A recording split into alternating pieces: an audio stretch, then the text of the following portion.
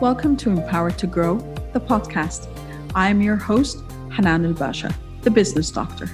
Following our conversations with empowered women who woke up one day and consciously claimed, I am more than enough, I am worthy, I am empowered to grow. And along their empowering journey towards realizing their own potential and their quest for growth, they became a beacon of hope and guidance for others. May you also find your inner power to grow. Hello, everyone, and welcome to a new episode of Empowered to Grow. I am super excited today to be connecting with Alexandra Dotcheva, all the way from the US at this point in time.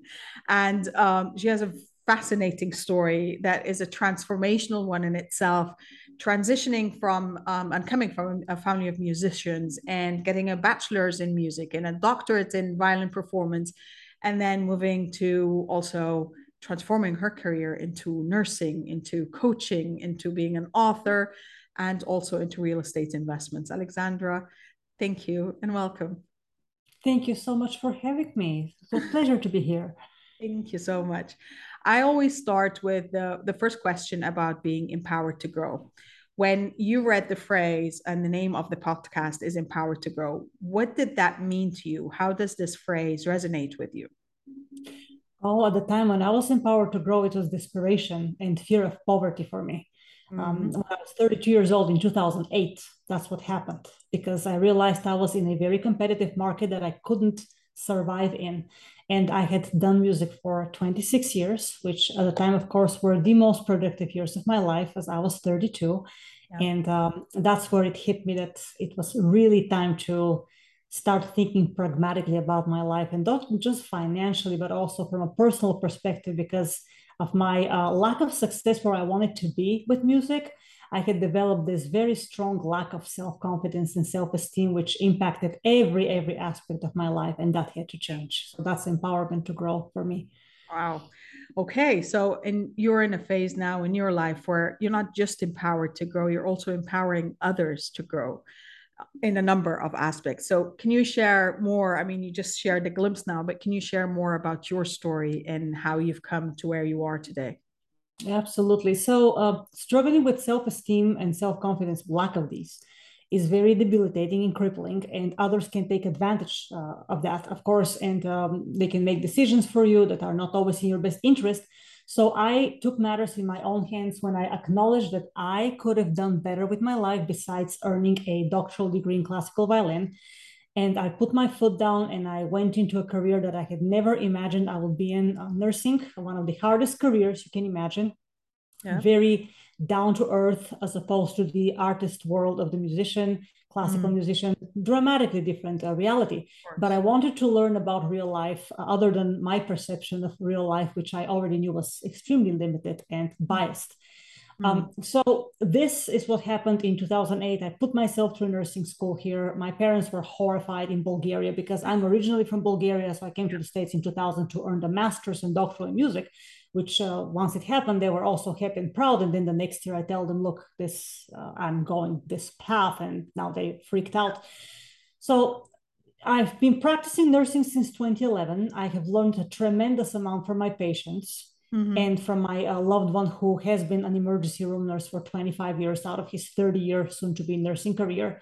But also I saw how nurses lived. I saw how they were sicker than most of the patients, yet they were teaching them how to live healthy. They were broke financially in many ways, even though they were making more money than me because I was a beginning nurse and they had seniority. So all these things started to click together as a very red flag in my brain. And that's when I understood there was a lot more to learn besides just putting myself through nursing school and coasting on a nursing career. That when you're a nurse in the United States, the demand is so high, you will have a job till the rest of your life, unless you mess something royally and you lose your license. But otherwise, you are guaranteed a job for the rest of your life. Yes.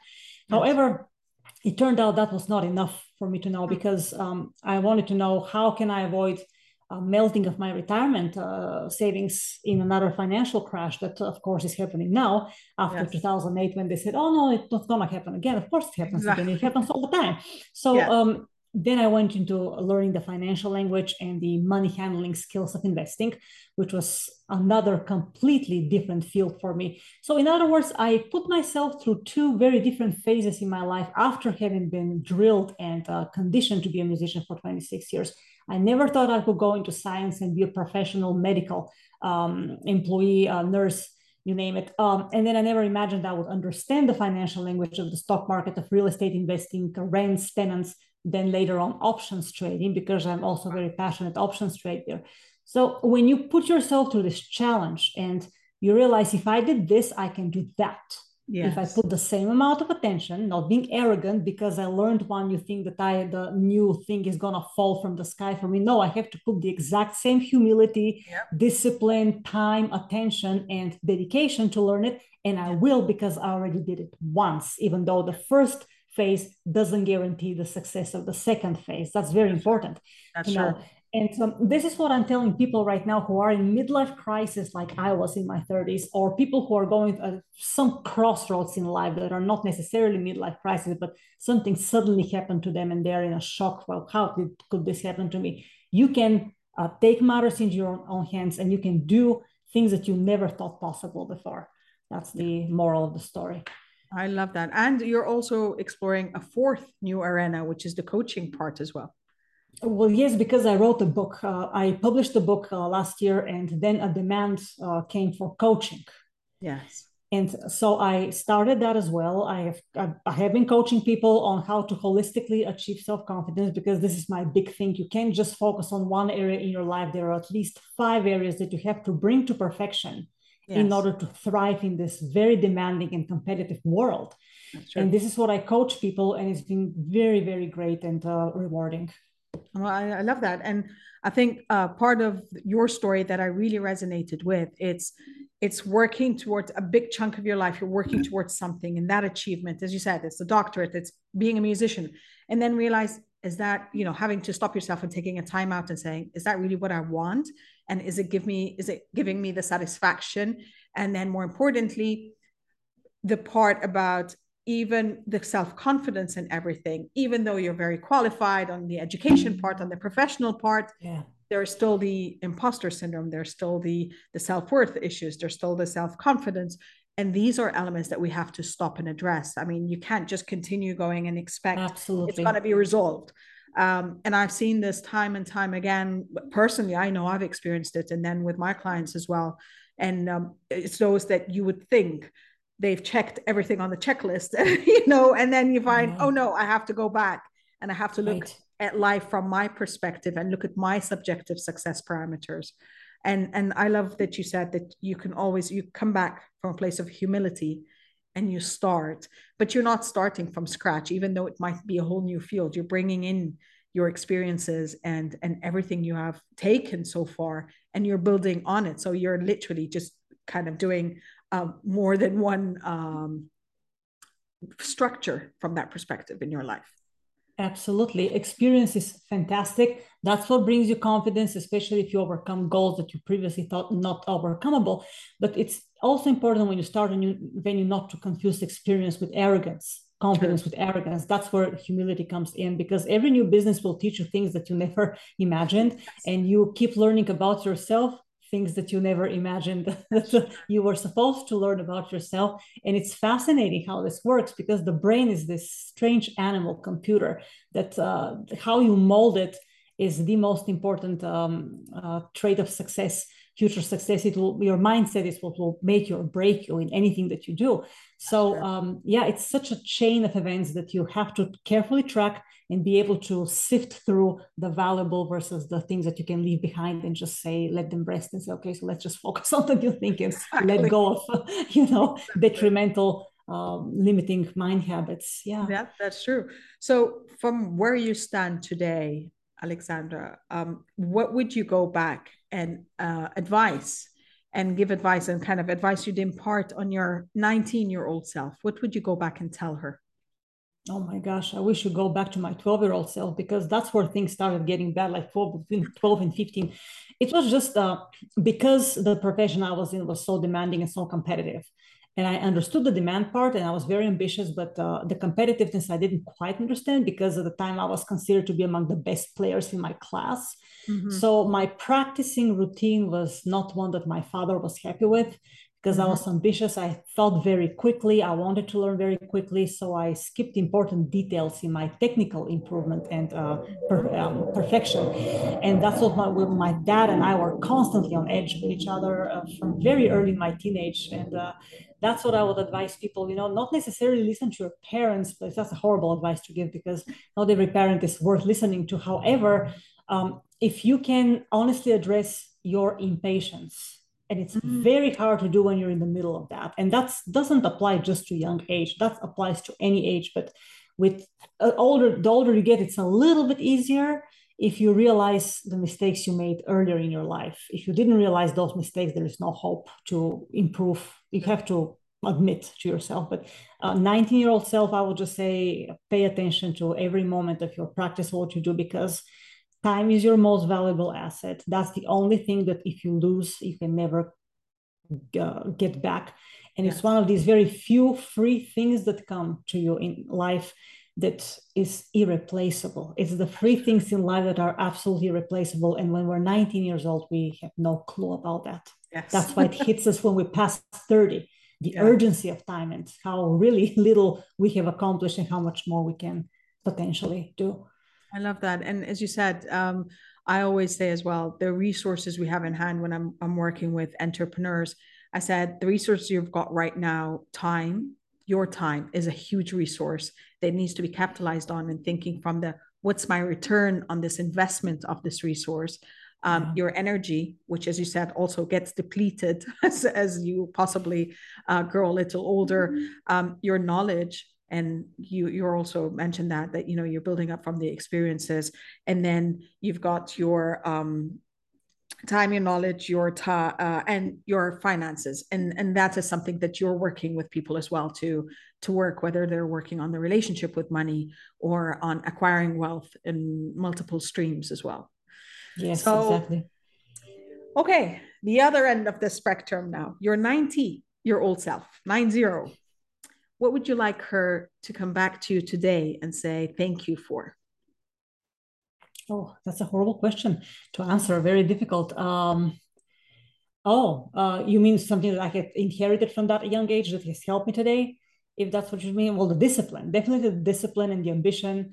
Yes, But as you grow older, you can focus more on the discipline and less on the ambition, and that's where things start thriving, which you don't know when you're 19. But yeah, the discipline is definitely the work ethic. What I would, I just wish I had more focus when I was growing up, because you can and work all you want, but if you don't focus properly. that's true. But no, actually, the question is your older self, your 90 old self. Oh, 90. Oh, I'm so sorry. Yes, no Oh, problem. I'll be What would you very like her thankful to that thank I, you for today? yes, for jumping into these adventures and overcoming the fear. Because if I were 90 and I hadn't done it, I would have tremendous regrets that I didn't do that. I love that.